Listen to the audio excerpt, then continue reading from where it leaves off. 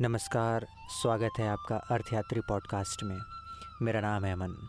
आज हम शुरू करने वाले हैं जर्नलिस्ट सेफ्टी थीम के अंतर्गत नए एपिसोड की श्रृंखला की, जिसका पहला एपिसोड का नाम है लोकतंत्र का चौथा स्तंभ।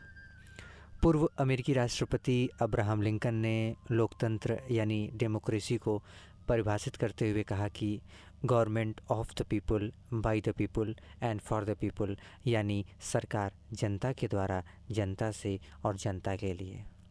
भारतीय मीडिया ने आज़ादी के दौरान महत्वपूर्ण भूमिका निभाई थी।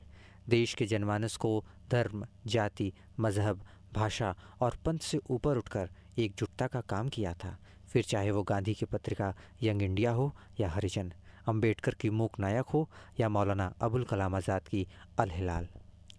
लेकिन आज जब आज़ादी के 75 साल पूरे हुए और देशवासी आज़ादी का अमृत महोत्सव मना रहे, तब ज़रूरत है कि लोकतंत्र के चौथे स्तंभ को पुनः एक बार देखने की, उनमें आई दरारों को भरने की, उनकी खामियों को दूर करने की ज़रूरत है। फिर चाहे वो जर्नलिस्ट सेफ्टी, पत्रकारों की सुरक्षा को लेकर हो या फिर स्वतंत्र लेखनी को लेकर।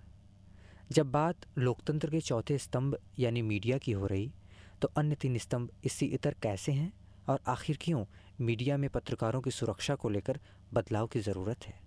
हम जानते हैं जिस तरह से अन्य 3 स्तंभ विधायिका, कार्यपालिका और न्यायपालिका हैं, जिनका संविधान के प्रति जवाबदेह है, तो फिर लोकतंत्र का चौथा स्तंभ को भी इस तरह से मजबूत करने की क्यों ज़रूरत नहीं है, वो भी संवैधानिक सुरक्षा में माना जाए।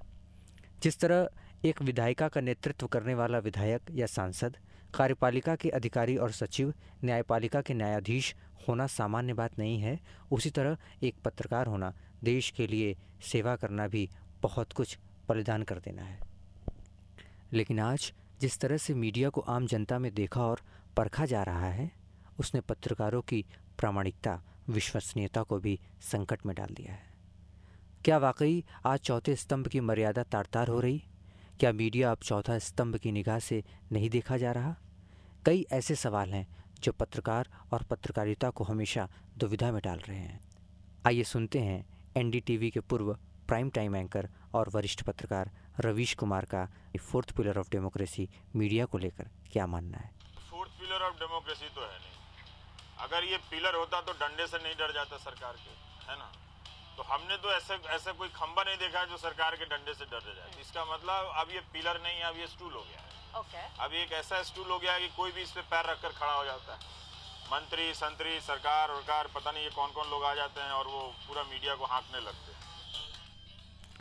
इसी शब्दों के साथ, सवालों के साथ और उम्मीद के साथ, शायद लोकतंत्र का चौथा स्तंभ लोकहित में, जनहित में, सरकार से इतर संविधान हित में काम करे।